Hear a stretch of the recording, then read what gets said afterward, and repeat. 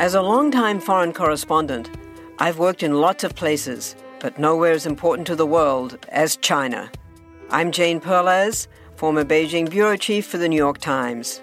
Join me on my new podcast, Face Off, U.S. versus China, where I'll take you behind the scenes in the tumultuous U.S.-China relationship.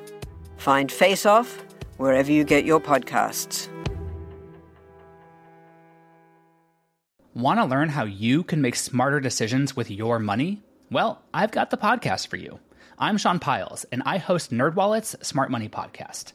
Our show features our team of nerds, personal finance experts in credit cards, banking, investing, and more. And they'll help you make the most of your money while cutting through the clutter and misinformation in today's world of personal finance. You'll get clarity on strategies to help you build your wealth, invest wisely, shop for financial products, and plan for major life events. Listen to NerdWallet's Smart Money Podcast wherever you get your podcasts. No, you have to. Listen, it's its own little Days of Our Lives inside the book industry. It's fantastic. I don't know anything about Days of Our Lives.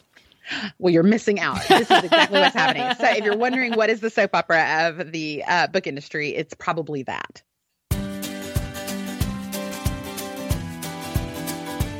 Hey readers, I'm Anne Bogle, and this is What Should I Read Next, episode 114. Welcome to the show that's dedicated to answering the question that plagues every reader. What should I read next? We don't get bossy on this show. What we will do here is give you the information you need to choose your next read. Every week, we'll talk all things books and reading and do a little literary matchmaking with one guest. Readers, we have a great episode for you today. And to get started, I want to share a lovely email I got from Marla, one of our What Should I Read Next listeners. Here's what she wrote. Hey Anne, I've had this email rattling around in my head for a while, but wanted to wait until the new year to send you a quick note to give you an idea of how big an impact your podcast has had on my reading life. Let's play a little game called My Life Before and After, What Should I Read Next? I started tracking my reading 3 years ago, so I have the proof how much my reading life changed after religiously listening to What Should I Read Next? In 2016, I read 23 books and I struggled to find books to read. I don't have record if I abandoned any, but more than likely I was so desperate to read that I rarely did. My TBR list was so short and ended with the year. Last January, I listened to you on Jamie Ivy's podcast, The Happy Hour, and I immediately began listening to What Should I Read Next? In 2017, I read 70 books. 70! All caps, exclamation point. I abandoned 8 and my TBR list had no problems rolling over to 2018. I rarely go an episode of What Should I Read Next without saving a new book to my wish list on overdrive. Reading has always been a part of my life, but I was in a couple of year rut where I struggled to find what I should read. This past year, my expectations were blown out of the water. And as a fun side note, I even had a baby in June. I thought for sure my pace would dip, but because of your steady stream of suggestions, my reading life has been amazing. Thanks so much. Well, thank you, Marla, for that lovely email and congratulations. Readers, we love hearing from you. And the easiest way to get in touch with us is to hit reply to our weekly What Should I Read Next newsletter. If you're not signed up, get on the list at whatshouldireadnextpodcast.com/newsletter. It's easy and it's free. Whatshouldireadnextpodcast.com/newsletter. That's an ugly cry kind of book. And that's exactly why I love it. That book, when it ended, I did ugly cry to the point that I just leaned into it and couldn't stop. And I like any book that makes me feel something viscerally. So if it's anger or relief or sadness, I love, I mean, you could not, to me, you can't spend a better night than fetal position on a rug, listening to like Ray LaMontagne and feeling all the feels. And so that's why I love that book so much. Readers, that clip you just heard was from our very first episode of What Should I Read Next on January 12th, 2016. Today, to mark our second anniversary, we're rewinding all the way back to our very first guest, my ever-colorful friend and the podcast co-host, Jamie Golden. Today, you'll get to hear some secrets about what I originally had planned for the show, which we threw out the window after the first 10 or so episodes, a totally true bookshop story about Tom Hanks, a literary pop culture lightning round, and Jamie's pitch for What Should I Read Next After Dark. Plus, of course, some fresh recommendations to perk up Jamie's reading life in the year to come. Let's get to it. Jamie, welcome to the show. It is an honor to be back, repeat offender on What Should I Read Next. It's because I need so much help when I'm reading. I need book whisperers like you to help me know what to read next. Well, thank you for coming back and gracing us with your presence. Honor. So for those who, for some reason, were not listening to What Should I Read Next, the minute it came out on January 12th, 2016, you were our very first inaugural Meet the Podcast guest. Yes. Which was an honor, really, actually, because when we recorded, you had recorded a couple of episodes. And so it was a mystery when I would occur, but I had not heard any of the episodes. So it was new. Like, I didn't know. But then when I was first, I was like, those other garbage guests must have been such a delight. Not that was true, but it was an honor to be your first guest because it's such a great show. I really mean that. I'm not just saying that because I'm looking at you in the eye. Well, I love that you were our first, but also I kind of feel like we cheated you because have we talked about this? I know Knox knows, your partner in crime at the podcast with Knox and Jamie, because he produced the first 11 episodes. But originally the vision was for a 20-minute in and out podcast. Yes, it was super fast. And, I can go for days. So I'm so excited to come back and be like, I'm going to get an extra 45 minutes. I'm very excited. Well, we kept it short somehow when we chatted. I don't know how. But originally it was going to be, seriously, tell me only, well, who are you? Why are you here? And 3 books you love, 1 book you don't, what you're reading now, and then boom, boom, boom. That was the plan. I know. Well, but I feel like when you're talking about books, you're never just talking about the one book you're talking about. Like it just brings up so much other great reading information or life information. So I'm glad that you've expanded the show a little bit. I would be really interested in having somebody not doing myself, but having somebody map out like dates and time as the podcast went on and episode length. So I could see like, when did we start slipping? And there was probably a point at which I decided like, oh, forget it. This is a 45-minute show. Like, let's be honest with ourselves. Although in the past couple of months, we've had a couple shorter ones, but on the whole now, like they are not 20 minutes anymore. No, well, because I think people who love to listen to people talk about reading, which is what your listeners do, if they're like me, they want to hear all the stuff. Like, I don't want it to be so medicinal. I would like it to be kind of nuanced and conversational. So that makes me want to sing Mary Poppins. Not a frequent experience. I will do it. So don't even tempt me. I will do it. Well, I did feel, so it was great to start with you, but I did feel like once we loosened up the reins on how long it could be, that we really missed out on having that, like, who is Jamie Golden and what is her reading life like conversation that we would have had if you were episode 17. Well, it's been a perfect conversation to hold on to, either for now when you've loosened the reins, or if you had ever done like a what should I read next night edition or after dark. Like, sounds like when you say my reading life, it's like my sexy reading life. Which, does anybody have a sexy reading life? I mean, obviously, people who love E.L. James probably have a sexy reading life. Not a quality reading life, but a sexy reading life. Mm-hmm. There's probably a podcast for you somewhere, if that's you. I have a friend who actually does a podcast where her and her co-host discuss Harry Potter erotic fan fiction. It's called Potterotica, which is fantastic. And it is a very successful podcast because there is something really comical and funny about talking about, Daniel Radcliffe / fan fiction. It's pretty exciting.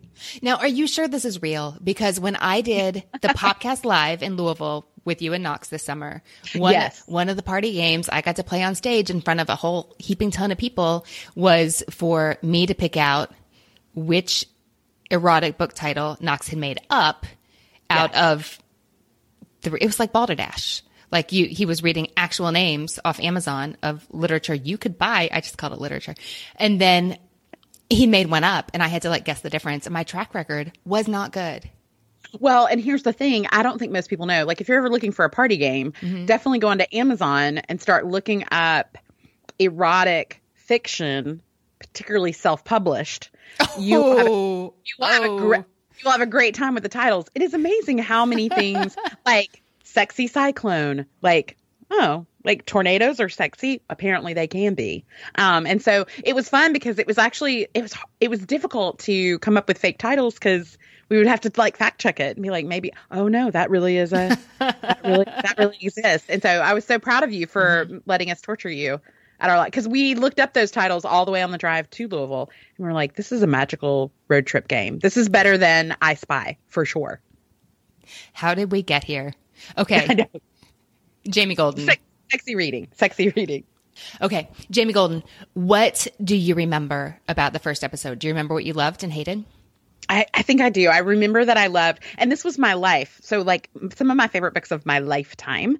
And it was Persuasion by Jane Austen, which is my favorite book of all time. I support that. I just reread that for like the manyth time just over Christmas. It's a fantastic book that is adapted well for screen. So I always love a good book that can be adapted well. I mean, really? I've yet to see a Persuasion film that I actually like wholeheartedly love. Sally Hawkins is fantastic in the BBC version. That was the most recent adaptation. It ends with like the most terrible on-screen kiss I have ever seen. Also, isn't that the one where they're like running through the streets of Bath, like jogging for 20 minutes? That has a lot to do with Sally Hawkins because she's like, look, I'm an Oscar winner. Like, I'm a really good actress, but I am not sexy Sally. Like, I'm not going to be able to have like a hot kiss with Captain Wentworth. It's just not going to happen. And y'all are going to have to. So it is an awkward kiss. But I love her. I love her Anne. I think she's a great Anne. And then I think I loved Me Before You by Jojo Moyes. Mm-hmm, you did. Who is still writing about Lou, which I don't know how I feel about. She's publishing a third book about Lou this year, 2018. And I don't know how I feel about that, actually. I'm like, Lou needs to go. Like, she's a great character, but I don't know why we're still writing about her. Lou got like a 1-paragraph mention in The Horse Dancer. It was just like this little wink that you would not even have caught if you hadn't read the previous books. But you just knew that she was doing okay. She had a cool job. It was something to do with art. It might have been in the gallery. Yeah, now Lou's coming to America. I think that's the third book. She's coming to America. I don't like Lou Comes to America. Like, I'm like, is Eddie Murphy with her? What's happening? I don't know about this. What did you think about After You? I liked it. Not loved it. Not like Me Before You. But I thought, okay, this is good. There is a part of me that is always interested in. It's why I think fan fiction is this really interesting, fun place. Because I am someone who can appreciate, I hate that the story ended. But I think there are some fan fiction writers that do a great job of continuing the universe that was created by the original author and do a great homage to them. So there was part of me that liked that it was official, like that JoJo did it. And I was like, oh, I'm here for this. But when I found out that there was going to be a third, I thought, is this a cash cow? JoJo, I think she's a good writer, so I'd like her to kind of leave that behind. But I mean, I think the one was 11/22/63 by Stephen King. Yes, it was. Which I stand by, and that's something that was adapted. I thought James Franco did a great job in that role. Still, that book stands as still one of my favorites of all time. It's a great book. I was really excited about the adaptation, and then I never watched it. It's not too late, but it hasn't happened yet. No, it'll be there forever probably because the internet never dies. And so you can watch it sometimes. It's a pretty well done adaptation if you like the book. And even if you don't, if you've never read it, you could watch it and really enjoy it. And you hated, and I don't feel qualms about using that word here, a book that we subsequently have had to tell guests, you need to pick another book to hate in addition to that because so many people have hated that. And it was, do you remember? I do. It's Go Set a Watchman by Harper Lee. I'm from Alabama, so I have a heart for Harper Lee that it beats pure for her. I go to Monroeville and watch To Kill a Mockingbird play every year. I love her, and she is missed. But I did not enjoy that novel, and I'm glad I was first so that I could spew my hate. And it had just been published not that long before that episode aired. So no, it was new. I feel like I was being controversial because people were like, it's fine. We love it. We just are so glad Atticus is back. Are you glad that Atticus is back? Because he's an a-hole. And I don't like my Atticus being like that. Oh, it would be very interesting to read that in English seminar. Yeah, but otherwise, no. But what I do remember from that episode is that you recommended great books for me to read. And to this day, they are some of my favorites, including Bel Canto by Ann Patchett. And now I have become an Ann Patchett fan because of that. It makes me want to go back and read. That book was so amazing. And so I don't know that I would have ever picked up an Ann Patchett book because I think I had put her in a category in my head of like Ann Patchett writes books about farms and like wives who are looking off longingly over fences. I don't know why I put Ann Patchett in that group. I don't think I've read that particular one by her. Yeah, no. So she is not. I think it's because her covers are very like soft. They're very pastoral. Mm-hmm. So I usually avoid those books. Okay. But so we want brash covers when we think about what to recommend this time. Listen, just put the couple on the cover, have him ripping her bodice, and let's get to it. Like, let's be clear about what's going to happen in this novel. I like that. Okay. And then The Man in the High Castle, I think. Is that right? Yes, which I had just started watching the adaptation, which was also really, really good. But I did read the book, and the book was better, of course. So I loved it as well. And so I'm looking at the book list. Was A Man Called Uva the other one I recommended? was. And I loved it. Now, for Christmas, someone gave me, is it The Bear? It's Beartown. It's so good. Okay, so I'm excited. And it fits well with what you love and hate, like all the feels, Jamie. Okay, good. Okay, but I have to ask, now that we've talked about Ann Patchett, would you tell the listeners about your visit to Parnassus Books recently? Yes. I was in Nashville. I was there for some Christmas concerts. And of course, I love a good independent bookstore. And so I went to Parnassus to buy Christmas gifts and to, of course, buy some happies for myself. You know, I'm so excited. And I'm recording Instagram stories about it because I'm like, look where I am, you guys. Which Ann Patchett should I get? Like, you think a cheesy Instagram person does. I do. And so I was in the bookstore for probably an hour, like just roaming around and looking up stuff. And then I left. And when I got into my car to post the final story, I looked at took a quick glance at my DMs, and I had 20 DMs saying Tom Hanks is in Parnassus right now. I was like, what? Wait, what? So I got back out of my car. I went back into Parnassus and like walked around and like legitimately like a crazy person looked for Tom Hanks at the bookstore. And so I went up to the cashier who had checked me out, who was so lovely and was very proud of my book choices. I love when a bookstore person goes, yes, you're going to love this. Yes. So great. I went up to her and I was like, was Tom Hanks in here? And she goes, yes, like 30 minutes ago. And I went, 30 minutes? And she goes, oh, no, it's probably been more like an hour. And so I ended up timestamping that like I'm an investigator on Law and Order. And I timestamped it and I figured out I missed him by about 18 minutes, which is a pop culture podcaster's sadness beyond belief. Because he wasn't there for an event. He was literally just in Parnassus shopping because he was in Nashville. And so he was like in there, like petting their dog and all the things. And like Ann Patchett wasn't even there. Like, so it was really funny that he was like just in the shop. It's fine. Whatever. I'm over it now. I feel less angst about it. But did they report what he purchased? You know, they didn't. I think they protected because can you imagine? I don't know that I'm pro bookstores posting a picture of not that I'm Tom Hanks, I'm not, but well, I thought maybe your friendly cashier might have been like, and he picked up the same thing that, you know. No, and she didn't. I should have asked. That should have been my follow-up question. I think I was so angry at the missed photo opportunity that would have made him do with me. I was so mad about that I didn't think about, but that would have been great. I would say sometimes I might be a little ashamed of some of the things I purchase. Not ashamed, but just like, don't judge me. Like, I might be vulnerable. Let me put it that way. What did you purchase that got you the bookseller stamp of approval? Like, ooh, good one. Good choice. It was the Ann Patchett, This is the Story of a Happy Marriage, because I like essays.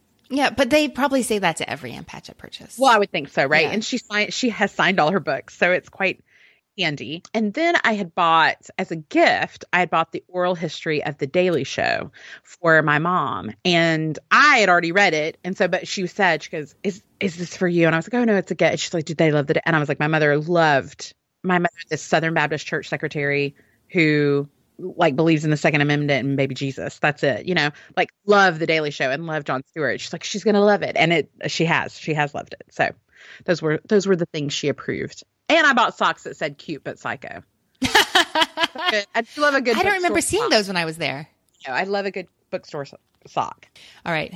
Jamie, we didn't get to do this last time. So can you tell us? Yeah, I just have like one real simple, straightforward question for you. No biggie. Why do you read? Oh my gosh. I read for a few reasons. Part of it is my job. Like I am a pop culture podcaster. And so reading books are a part of pop culture, right? Not just because books themselves is a medium, but they also often get adapted and authors are their own type of celebrity at times. Actually, less so now than in the past. J.K. Rowling, people want to know about her, not just her writing, but they want to know her as a writer and as a person on Twitter. But so part of it is my job. But the reason I've always been a reader is because I really love hearing people's stories. I like hearing people's stories in real life. Like I like knowing where people came from and their backgrounds and their histories, because I think everybody has a great story.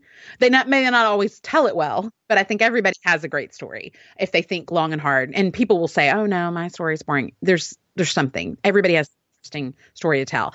And so I like nonfiction in many ways because you're telling the stories of people who are interesting or lived great lives or lived just interesting lives that you didn't know anything about. And then I like fiction because you're creating a world for me. And in some ways it's a fictional place that I can never experience, but in the same way, like I'm going this year on my dream bucket list trip to London and I'm going to Jane Austen's house and I'm going to Bath. And so the fact that I'm going to be in a place that I will have experienced so many times in books, but never experienced in real life, it's just a really special connection to my real life, to my literary life.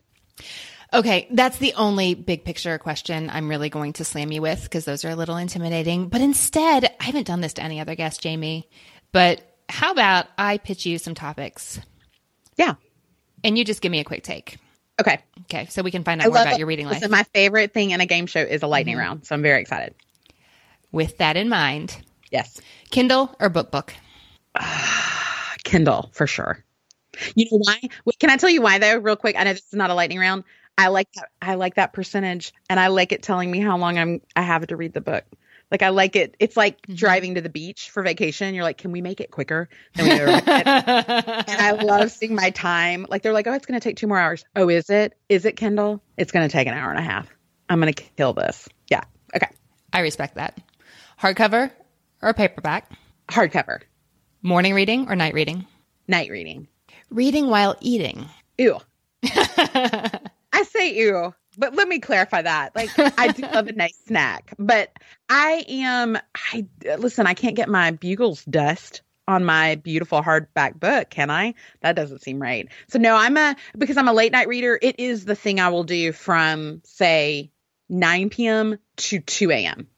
So I'm usually not eating. Man, that'll get that Kindle percentage down awfully quickly. I would say 90% of the books I read in one sitting.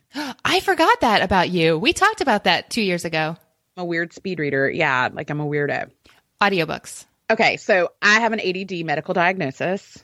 Guys, I'm a survivor, so don't feel bad for me. But the problem is audiobooks are difficult. Now, I did just start my first full audiobook. I just started, I've never read Harry Potter.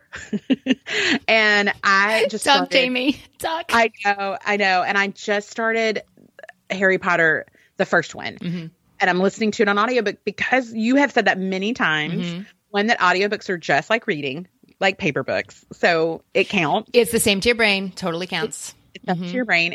And the narrator is Jim Dale, and he is really so good at creating this. It's not just like someone reading the words out loud to me. So it's been a good experience so far. But normally I get distracted and have to go, what chapter are we on? Oh my God. I think I missed something. Like, why is this person here? Who is that? So I would normally say no, but so far I've had a good experience. Reese Witherspoon's book club. Yes. I feel like I'm legally obligated because she's from the South and I'm from the South. And I have Draper James pencils on my desk right now that I feel like I'm like legally obligated to say yes always to everything Reese. Plus, I'll tell you, Big Little Lies was one of my favorite TV productions of 2017, and that came out of her book club. So I'm going to say yes. Yes. Yeah, but so did The Last Mrs. Parrish, and I don't know, y'all. Oh, now see, I noticed that. Then I read the reviews on Goodreads, and I was like, oh, I'm not buying this. Oh, I didn't read the reviews on Goodreads. Although, in its defense, one of the reasons where I went, really? Was because it could have been first, but it wasn't published first. There have been, like I described to Will, my husband, if you didn't listen to our anniversary episode last year, where I got on with him and talked about his books. Actually, you know what? He was the original What Should I Read Next guest because we did a sample episode in October 2015 on a road trip back from New York City. So in the middle of Pennsylvania, we like set the timer on the iPhone. We're like, okay, we're going to see if this podcast concept is really going to work. Let's go. I finished The Last Mrs. Parrish, and apparently I made a noise when I set down the Kindle, and Will was like, what? I said, well, I've read 3 books in a row where the plot has been like this. And so I finished telling him what the plot was like. And Will was like, what? Really? Like, I can't believe there was, what? Are you, how? So it could just be, it's unfortunate luck that I read 3 books with very similar plots in a row. Because domestic noir is so hot right now. And so they the plot twists and turns keep getting more and more like specific and subgenre-y. And I'm over it. Like, remember when we went through that season where every book had the word girl in it? Remember that season where it was like, Gone Girl, Good Girl, girls on a Ferris wheel. And you're just like, I love the way you're talking about this in the past tense. Does that mean it's over? Because I'm ready for it to be over. I think it might be over. Like, I think now you're only getting the people who are like, Oh, I write a book every 7 weeks. So like, and that kudos to those people. Make a living however you can. But I think it's past, I hope. Mm-hmm.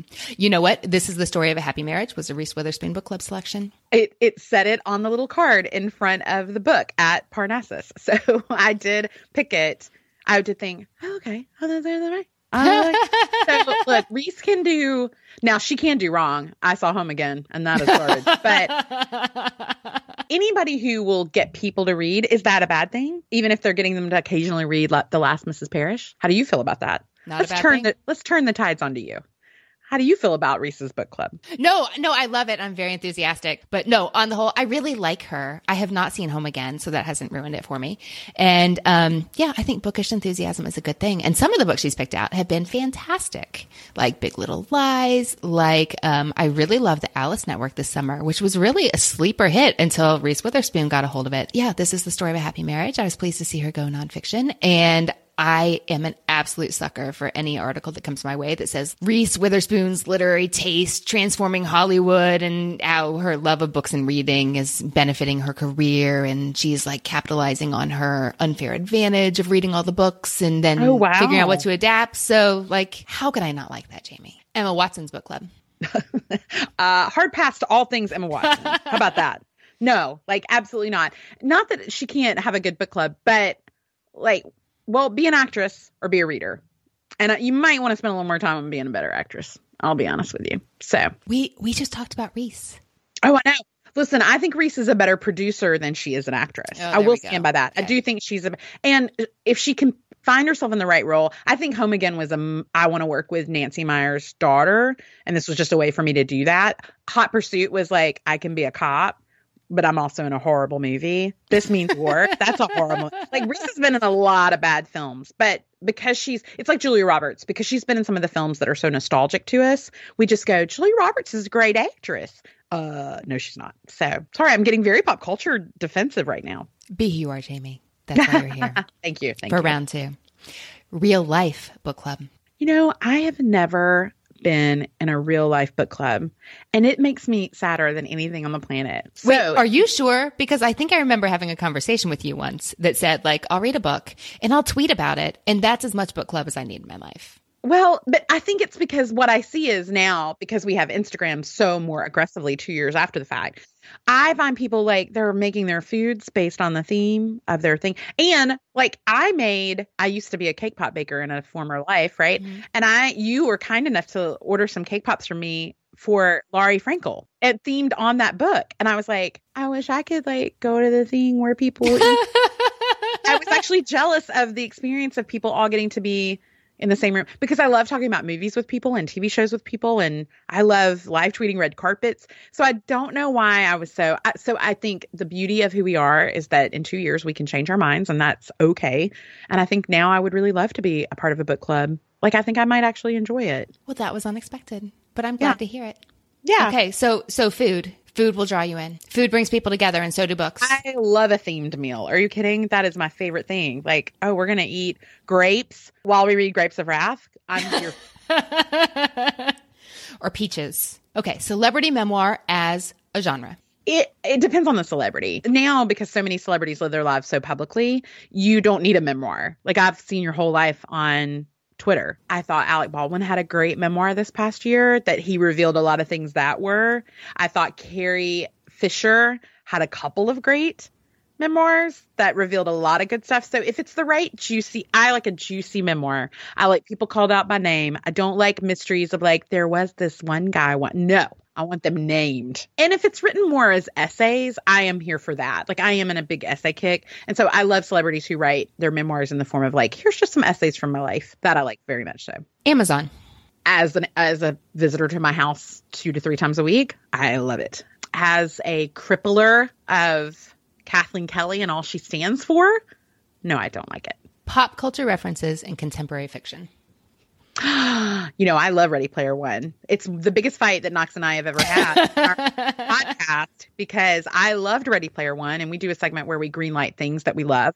And I gave it a green light, and then he read it, because he does say normally I do have good taste in books. And then he came on and gave it a red light because he said it was nostalgia at its worst. And now, am I nervous about the movie? I just saw the trailer in front of a movie I saw last night, and it doesn't look great. Like, it does not look like a good adaptation. But normally, I love a good hat tip to pop culture. It's a lover of 30 Rock and Gilmore Girls. I love that hat tip in literature as well. Last question. Favorite independent bookstores? Okay, so I would say my favorite is The Bookshelf in Thomasville, Georgia, run by Annie Jones, who is a real-life Kathleen Kelly. The most adorable little human and place. And it was, I got to visit it in person for the first time. It was like walking into the shop around the corner in You've Got Mail. And I love it. I love Book People in Austin. I always go there when I go to Austin. Oh, I've never been.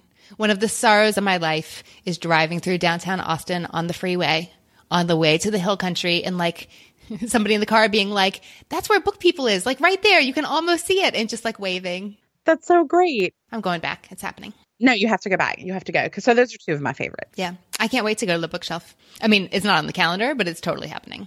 No, it has to happen because I remember walking into the shop. I was there for an event, and I was actually going to be a guest bookseller on Black Friday and the weekend, Small Business Saturday.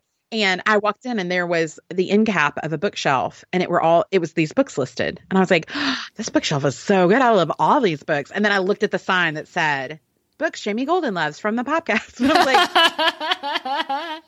like, oh, that's fantastic. That was my equivalent of winning an Oscar. Like, it was like, guys, I just want to thank my family, and I want to thank Annie and her team. Like, I really was moved and elated and took more than a few selfies in front of that shelf because it was such a magical time. That's appropriate. Okay, I lied. I got to ask you one more question. How do you decide what to read next? Where do you get your book picks? Okay, so I really do use you as a book whisperer. Truly. Thank you very much. Because I do trust your Wait, do I need to take a selfie right now? Oh my gosh. Yes. No, of course. This is an honor for you. This is like winning an Oscar for you. I should take a photo in front of your favorite book's bookshelf, 600 miles away. But we should make that happen.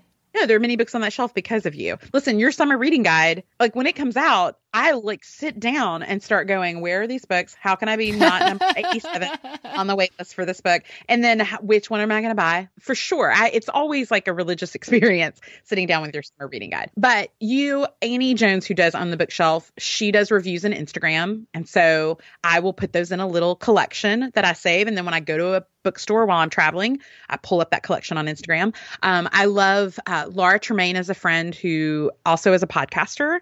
And she is a voracious reader, and she will also do very honest reviews because I'm always looking for the person to tell me the books they hate as much as the books they love. If you say to me, here's a book, I will use Goodreads. Can I talk trash a little bit about Goodreads? Is that bad? Goodreads did their books of the year of 2017, and it was a voting system. When like a YouTuber won best memoir, I went, this system has been gamed, because this didn't get a lot of positive reviews from publications. It didn't make many lists of books that people loved, but somehow, and listen, would I do that if I wrote like a book and be like, guys, vote for me, this is so critical in my life? Like, of course I would do that. And so I don't blame them for doing that. But I felt like when I read their best of list, I was like, why are none of these books on anybody else's best of list?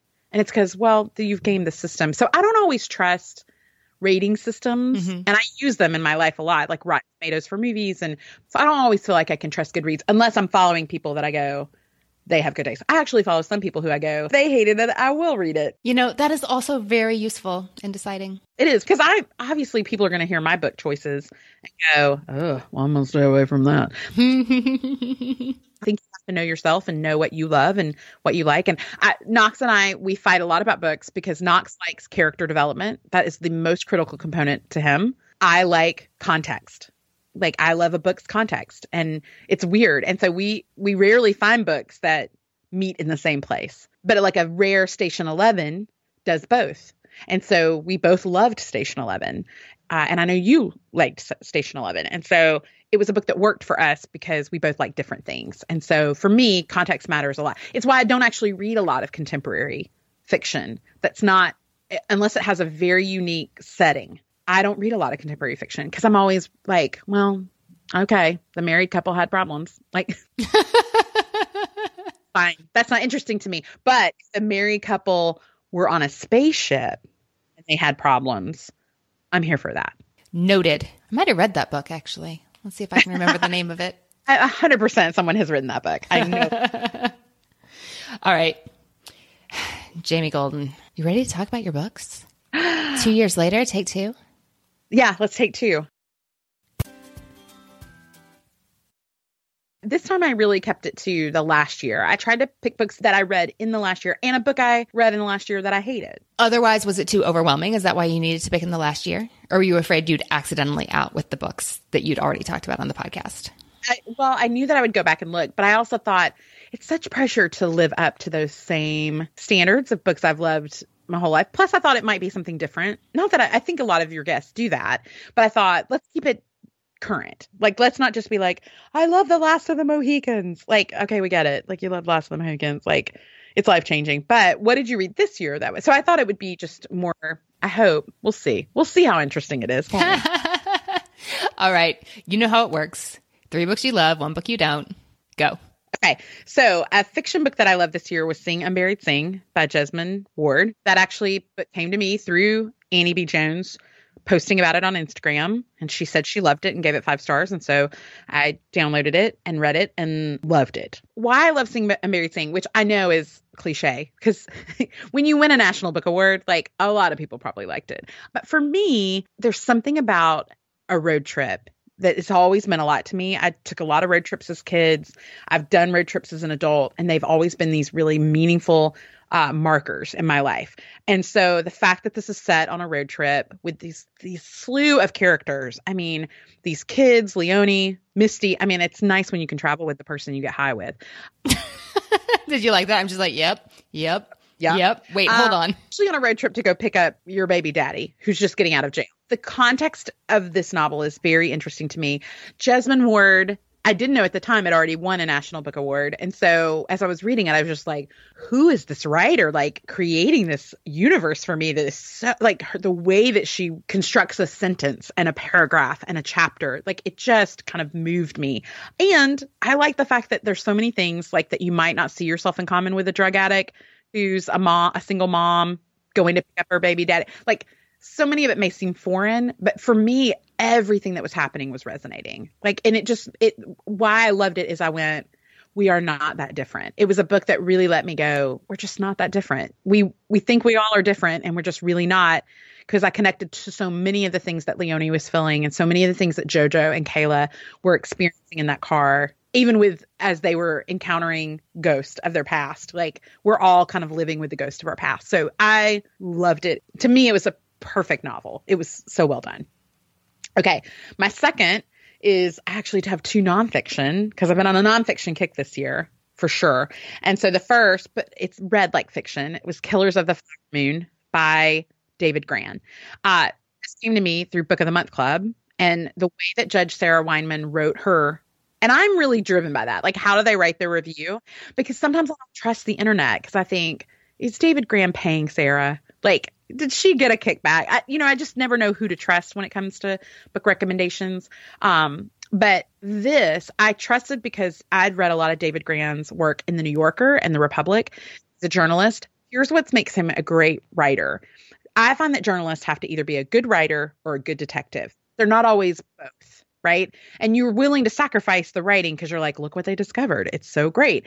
But what he is both. And so this novel that's about the Osage Indians, the birth of the FBI in Oklahoma, like, it seems like it's such a dumb topic, but it was riveting. And I read it in one sitting, not just because that's my preference, but because I really could not put it down. And to say that about a nonfiction book about a time in history, it's just such a hat tip to David Grann and his writing style. And then my third book is another nonfiction. I said I was in an essay kick this year. I was very much. It's hard to pick which essay book I love the most, but it was We Are Never Meeting in Real Life by Samantha Irby. I was in book in Austin with my friend Jen Clapp, and we were wandering around aimlessly, as is the way to do a bookstore. And she came up to me with this book. Neither of us had ever heard of it. It had just published. And she gave it to me because Jen and I met on the internet, and we were now traveling together in Austin. And she said, how great is this? We didn't do this. And so I stood there and I read the first chapter, which was Samantha's Bachelorette application, her application to appear on The Bachelorette. TV show, which I watch voraciously. And so I laughed out loud in a respectable place, which is always a good sign. Also, her book dedication was, this book is dedicated to Klonopin, which I appreciate. Dedicated book to your mental health meds. I love that. And so it was a perfect mix of kind of pop culture. She's obsessed with pop culture as I am, coming of age sort of thing. And what I love is, you know, with all of these books, they're perfect adaptations. I mean, David Grann's book was purchased for $5 million, the movie rights.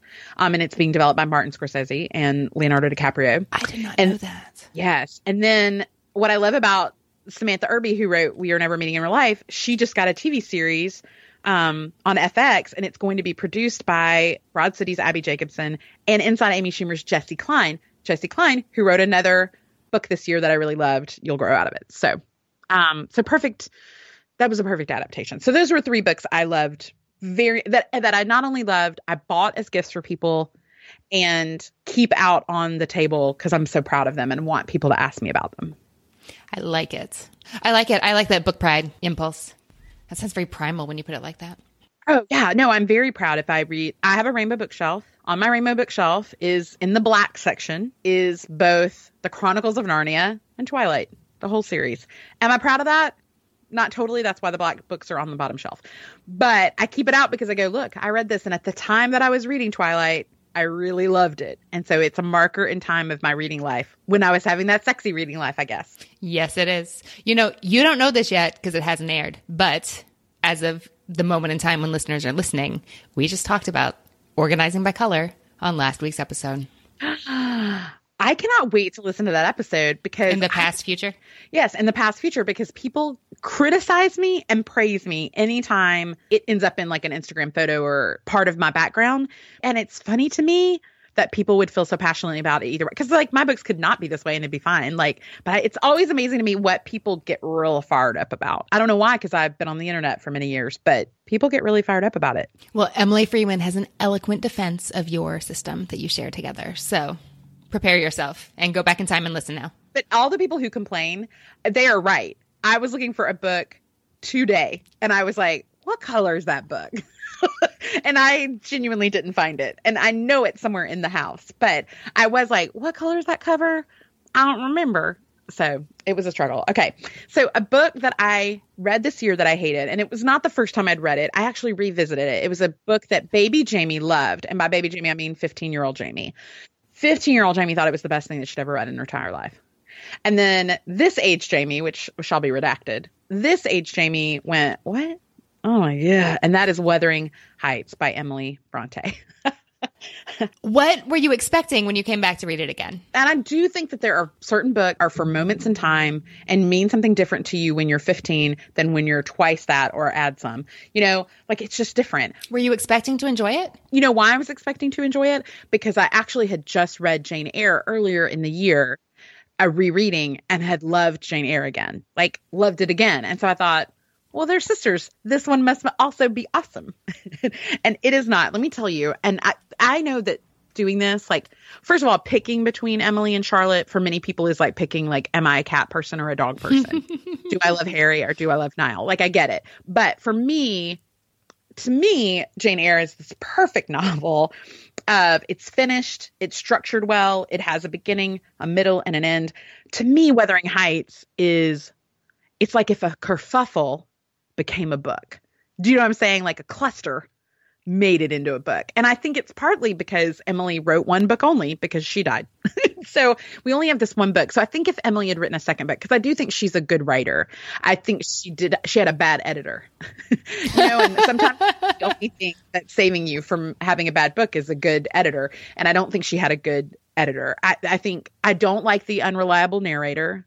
That's one of my least favorite book tropes, and there's a lot of them. One, there's too many narrators in that book, and many of them are unreliable. And then it's mostly told in flashback, which done well, I love. I did not love it in Wuthering Heights. And then the other thing is, I just think Heathcliff is boring. He's not sexy, and he should be sexy. He's been played by Tom Hardy, Ralph Fiennes, Laurence Olivier. He should be sexy. To me, he's boring.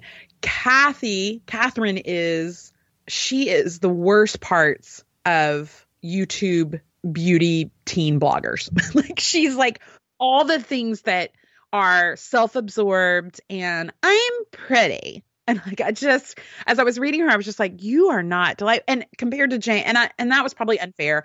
And that would probably be the criticism is it fair to compare Jane and Catherine to each other when they are different and even their roles in their own novels is different. But I will say that I thought, and maybe I'm being drawn because Michael Fassbender has played Mr. Rochester and he's just much, but if Tom Hardy can't sell me on Heathcliff, no one can. I'll tell you that right now.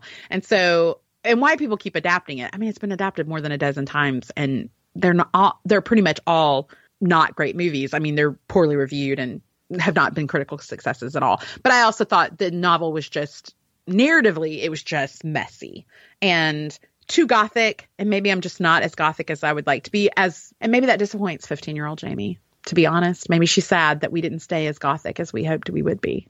And I think that's funny that 15-year-old Jamie was gothic considering how many True Love Waits events she went to. So I just read Wuthering Heights for the first time 5 years ago. And what did you think? I was glad to have read it. Did you feel like it was overrated in the sense that people talk about it on best of list of all times as much as they do? Well, that really gets into the conversation of like if a book is enjoyable here and now today to a specific reader or if it was important to the history and development of literature. So like the one I can go with, but do I want to read it again? No, I don't. I'm really glad I did. Because it was so important. It really was. It was groundbreaking. And it talked about things but so was Jane Eyre, because Jane Eyre's dissatisfied with her life? That's so shocking. Like, why would anyone talk about that? But so maybe it was important. Maybe I think perhaps she gets a little Bronte backdraft. Like, we just love the sisters. And so we just give all the sisters credit.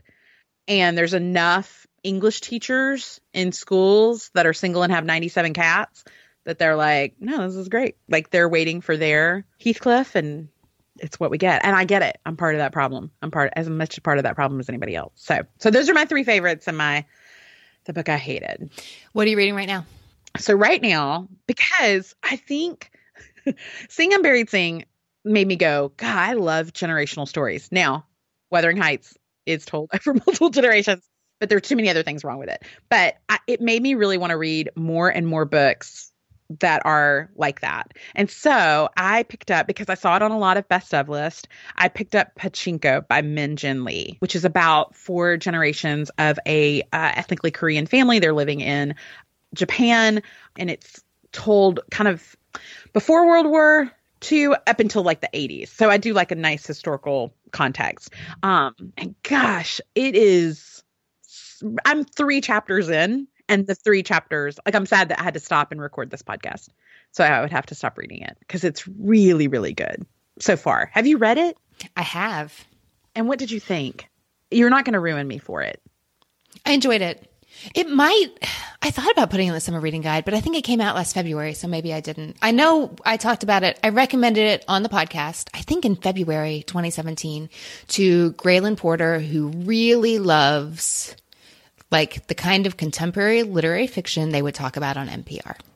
Oh, okay. Well, then that's perfect. Well, and it was a final. That's the other reason I picked it. I picked it because it was a finalist for the National Book Award. So I was like, well, if I liked Sing Unburied Sing and it won the award, and David Grann's book was also in a finalist for a National Book Award. So I thought, well, maybe I'll like these other books. And so that's also been my encounter. It's got a lot of, I will say it's been helpful in me thinking about all the things I don't ever think about, like how challenging it is, like the differences between like Asian cultures. It's been really good educational experience. Yes. I like it. I like it and I hate it when a book really fills me in on a part of history that I knew nothing about. I hate it because sometimes I think, how did I not know that? Like now I feel like an idiot, but that's a very enjoyable way to fill in the gaps in my own historical education. Yeah. I didn't know anything about the Japanese occupation of Korea and how, like when I picked up the book, I didn't realize it was essentially an immigrant story. I found that really interesting. And I would say for just a life lesson, because you and I have talked about before about feeling stupid, not liking to feel stupid. But I will say one of the best things that you can do in your life is to be okay with that feeling, right? Like it's okay to feel dumb. And I always think when I read through things like this, I go, well, now I know. Like my favorite thing is to say, well, now I know. I didn't know, and now I know. Or learning that at home at 1:00 in the morning is a very safe way to feel like an idiot. That's right. So like if someone comes back and comments on this episode and says, "Gah, Jamie's an idiot," and I'll be like, "Now I know." Like, thanks for telling me. I'll send you one of those Emily McDowell pins. Didn't read the comments. Ignore the haters. That's right. Exactly. All right. Jamie, I have tons of ideas for you, and I have 2 questions. Okay. So the first is unpack your comment a little more about how context is everything. What kind of context? Are we talking about, like, you could say Emma Donahue room, like you were in a room and you feel totally claustrophobic and you are very much in this space and time and the story makes no sense without it, but you don't want to go there. Or you could say like context is Kansas or the moon or under the ocean. Like, help me out here. Okay. So it is like room, for example, because the setting for that book is very specific. And it's not a situation that I would probably find myself in, but I very much connect to that character because I'm obviously substituting myself. I am for sure somebody who likes to think about, what would I do in that situation? Like, what if I was Mark and I was stuck on Mars because they'd left me behind? You know, like, what would I do in that situation? And so that's why, or like Station 11, what would I do if I was on that tent, you know, like camping out with these people? Like, would I tell them to shut up with the symphony? Probably. You know, like I just think about my own context in the book because I very much normally like a protagonist that I can connect with and root for sure. That's why Wuthering Heights is every character is deplorable, right? Now, some people would go, well, they're anti-heroes. Well, I'm not interested in anti-heroes. Like, I like somebody in the group that I can root for. And so in the context, I like to connect to a protagonist or antagonist that I can go, oh, they're flawed. I get it. But then also say, what would it be like if I was in Ready Player One? Like, what if I lived in Cleveland? You know, like in a trailer. If I lived in the Stacks, like what would that be like for me? And so that's the kind of setting, unique settings, or even Leon Moriarty, what Alice knew. What would I do if I had amnesia? Like those kind of things. So last question. If I dive bomb you with picks, is that going to be completely overwhelming? No. Or delightful? Oh, it'd be delightful. Okay. The more books I can read, the merrier. Because there's a couple that we've talked about on the podcast before, but I just really feel the need to slip them in on you. Okay, I love it. All right.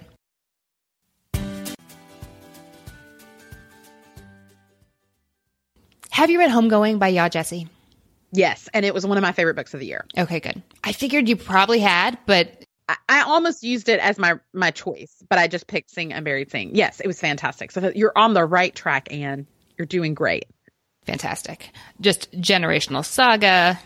Yes. Context. What would I do? All right. How about Castle of Water by Dane Huckelbridge? No, I have not read that. It's like Castaway. Okay. Plane goes down. 2 people left. Yes. That is like my sweet spot.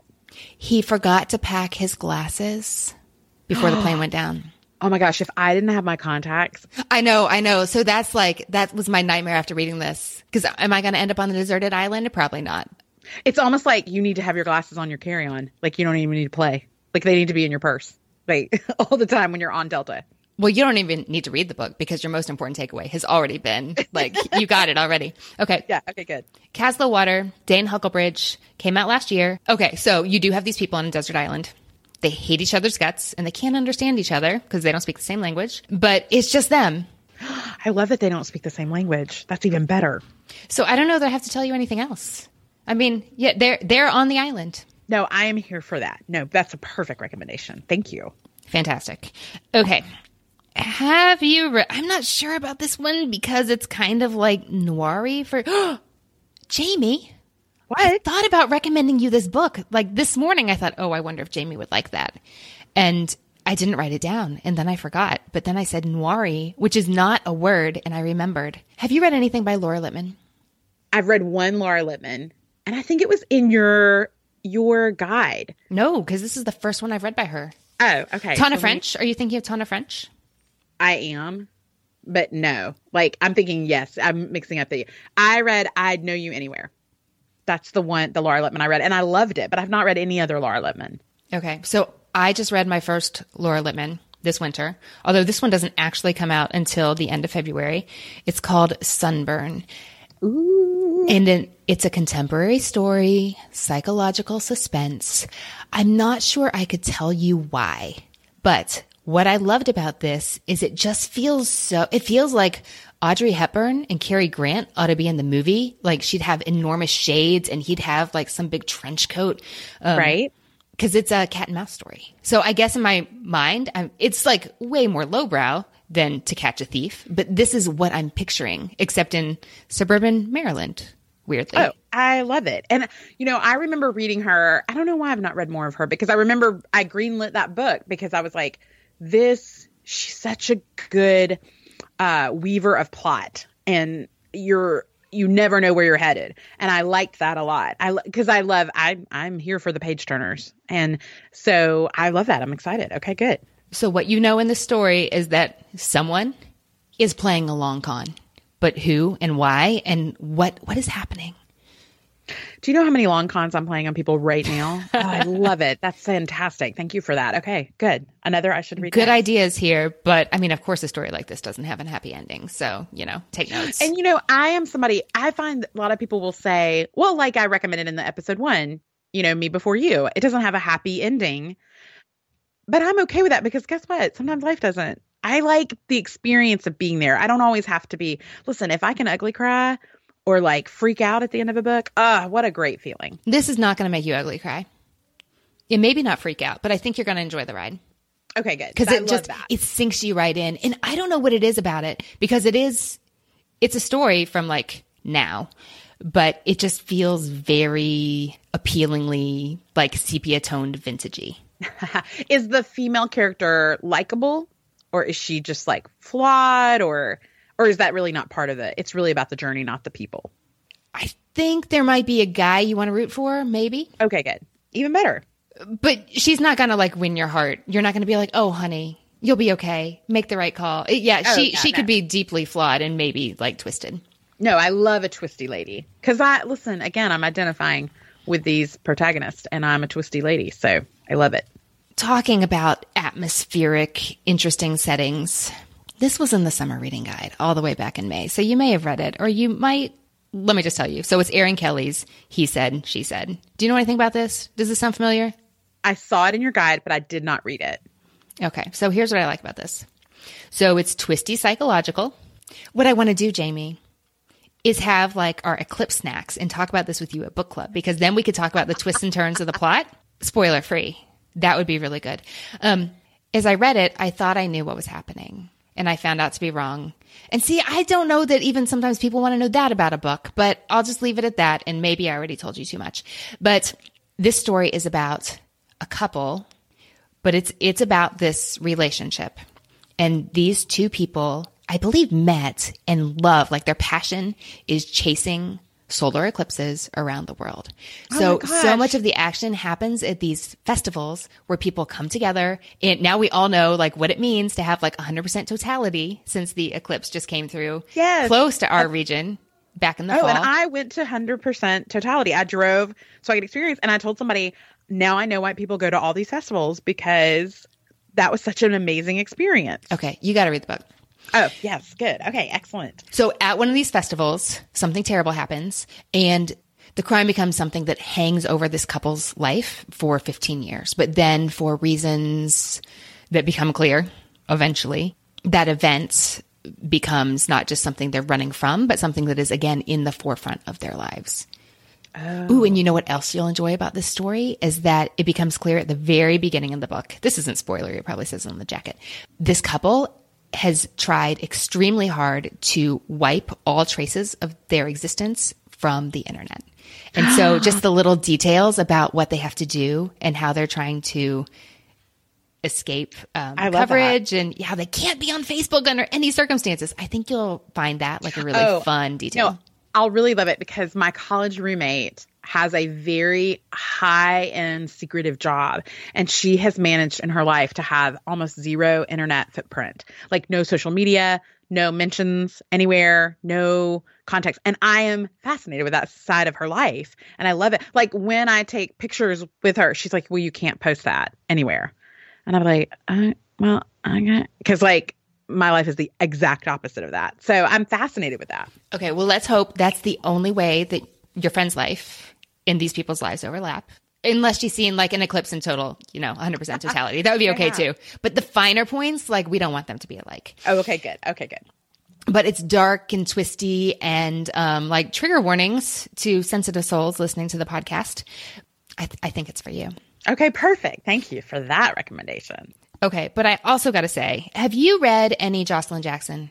No, but here's the thing. Right now, like I got an email today from the library that is it the sisters? The Almost Sisters. The Almost Sisters. Uh-huh. I was on a waiting list because of several of those book whisperers suggesting it. And so I was like number 98 on the list, and I finally just got through. It's in my Kindle. Should I read it? Yes, you should read it. But her first book is called Gods in Alabama, and you live in Alabama. Oh my gosh, I'm from And I Alabama. think it's even more like, I just think you'd love it because the idea is that like, what are the gods in Alabama? Like it's football, church, big boobs, pageants, yeah, mm-hmm. hunting, Mm-hmm. yeah. Not me, y'all, not me. Except for maybe the football thing. I do enjoy a good football game. But okay, that's good. I love it. I love books set in Alabama because I always feel very like I've been on that road. Or I mean, like no one loved the podcast S-Town more than me, and I went to see John B.'s grave because I was like, this is outside of Birmingham. This is part of my, where I live, where I'm from. I'm not going to say this book is like S-Town, but it's not unlike S-Town. Okay. In the Venn diagram of S-Town and Gods in Alabama, there's a healthy segment in the middle of overlap. Okay, good. Oh, that's perfect. Then I know I'll love it. And if you make it through like 240 hours of Harry Potter audiobooks or however long it's going to take. It's going to take that long. This would be really fantastic on audio. Oh, okay, good. I was wondering if you would recommend one of these on audio. Heck yeah. So Jocelyn Jackson, I think she has a theater background, but she reads her own books. That is not always a good idea for fiction. It is a very good idea here. She's fantastic. And the accent and the voices she does just really make you feel like you are there. And we know that you like to feel like you're there. I do love to feel like I'm there. And I love a good Southern accent. I love as good a Southern accent. I think you should leave as Jocelyn. But, okay. Road trip book, Last Ride to Graceland. By Kim Wright. Is it supposed to be Graceland? Did I just make that way too short because I'm not from Memphis? Graceland. It's like Spider-Man. He's not Spider-Man. He's Spider-Man. Okay, so this is by Kim Wright, and it's a road trip book about Elvis. So what happens is this woman, late 20s, early 30s, wanders out to the shed out back of the South Carolina home one day and sees Elvis Presley's Black Hawk. Oh, wow. There.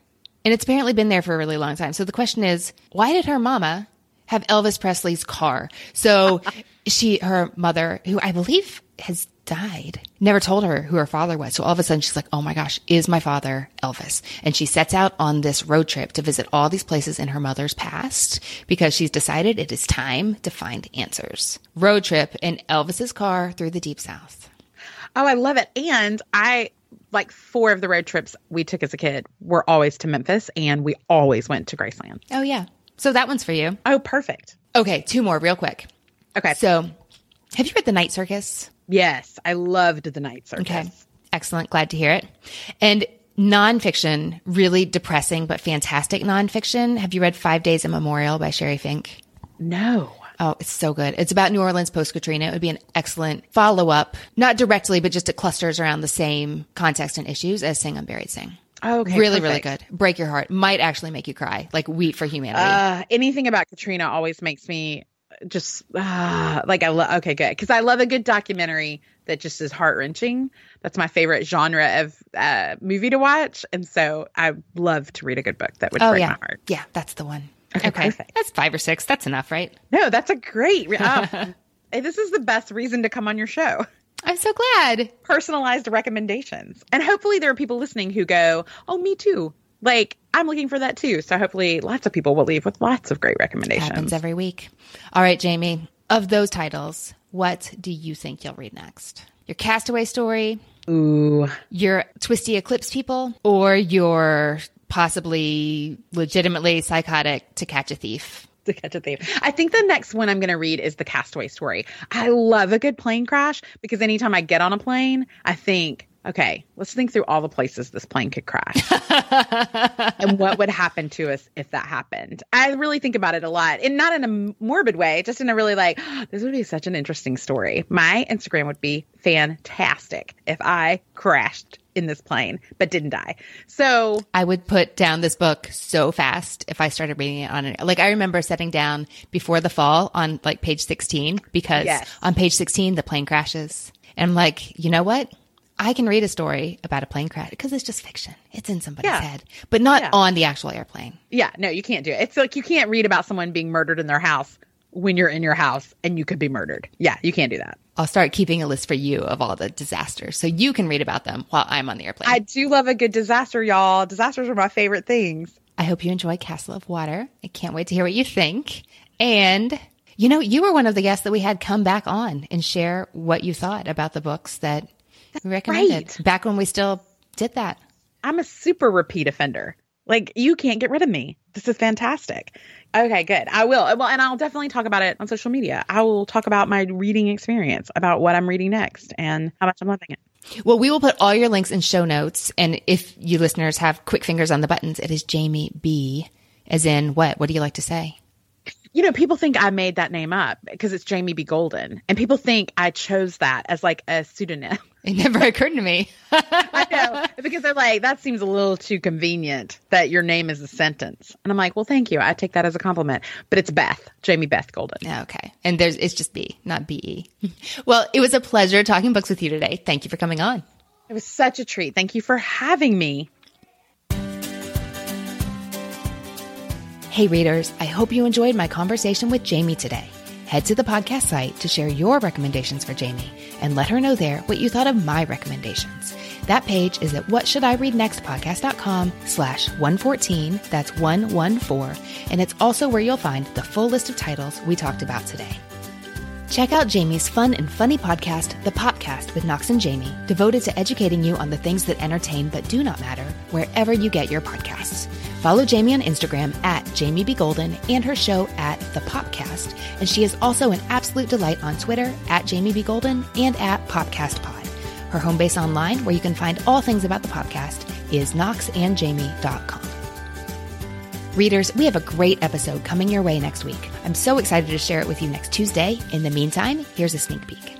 I remember loving that as a kid. I grew up reading a bunch of series, but back then there wasn't the internet. I couldn't know when stuff was coming out. I remember reading The Three Investigators, which were these great detective novels. And the only way to figure out when a new book was out was to go to the bookstore. And at Hatch's Books in Boulder, Colorado, there was one shelf where they would always be. And I'd scan down the row. I was like, oh my God, there's a new book. And then everything stopped while I read The Secret of Shark Reef. That thrill of a series is great. I don't want to miss deadlines because I want the kids who like the series to be able to keep reading the next book. That's coming next Tuesday. Listen wherever you get your podcasts and subscribe now so you don't miss a thing. If you're on Twitter, let me know there at Ann Bogle. That is Ann with an E, B as in books, O-G-E-L. Tag us on Instagram to share what you are reading. You can find me there at Ann Bogle and at What Should I Read Next. Readers, if you enjoyed the show, would you please pay it forward and spread the book love in the new year and rate, or even better, review it on iTunes. Your reviews help other book lovers find the show, and they fill our bookish hearts with joy here at What Should I Read Next HQ. Even better, tell a friend in real life how to listen to What Should I Read Next. Thanks in advance. We appreciate your recommendations so much. Readers, that's it for this episode. Thanks so much for listening. And as Rainer Maria Rilke said, how good it is to be among people who are reading. Happy reading, everyone.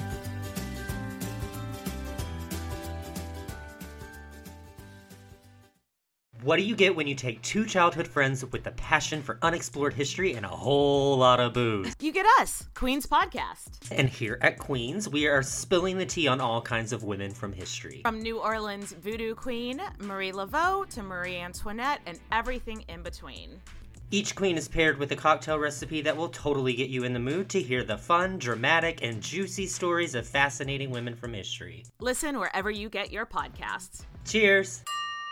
Have you ever wondered how inbred the Habsburgs really were? What women in the past used for birth control? Or what Queen Victoria's 9 children got up to? On the History Tea Time podcast, I profile remarkable queens and LGBTQ+ royals, explore royal family trees, and delve into women's medical history and other fascinating topics. Join me every Tuesday for History Tea Time, wherever fine podcasts are enjoyed.